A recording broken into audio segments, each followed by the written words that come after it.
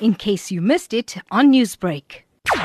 The word of the spiritual teacher that instructed the formation of the organization on the 6th of August 1992 in Turkey. It shows the spirituality of that teacher. His word has come true, that everything he has said has happened, and you could feel spiritual power in the organization over 28 years. So that founding, that spiritual founding, is very, very prevalent, and 28 years is a witness to what he has said. In addition to that, it says a lot about the Ubuntu of South African people. His word has been mentioned, but the support has to come from the people of South Africa. And it shows the people have stood with us in all circumstances to benefit people in this country and in 43 other countries worldwide. The COVID-19 pandemic has changed the world in a matter of just a few months, but we know the foundation has been assisting in efforts where you can. Recently, your representatives were in escort to deliver food hampers and blankets. So what can you tell us about some of the other efforts that your team have been working on recently?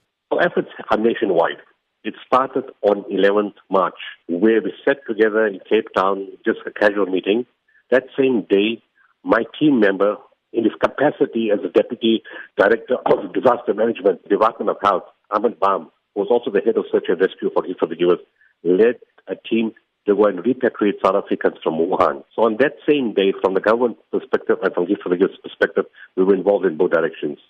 And subsequently, after the President's first speech on the 15th of March, we declared a national state of disaster. The day after, we started testing, and in summary, we've got testing sites throughout the country.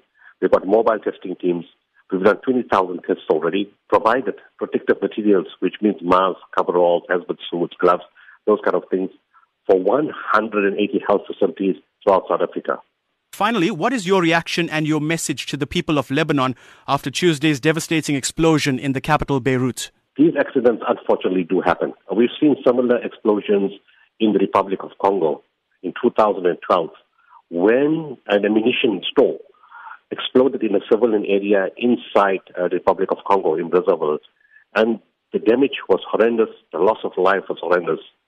Our sympathies go out to the people of Lebanon at this difficult time, especially since the country is still suffering from the effects of a civil war, our external war, economic crisis, COVID-19, lack of funding, almost bankrupt, hundreds of thousands of refugees in the area, no international support.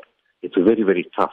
All we can do is pray for them. And in fact, we are speaking to people on the ground to see in which way we can help them in terms of medical support, food support to be purchased in the country. Newsbreak, Lotus FM, powered by SABC News.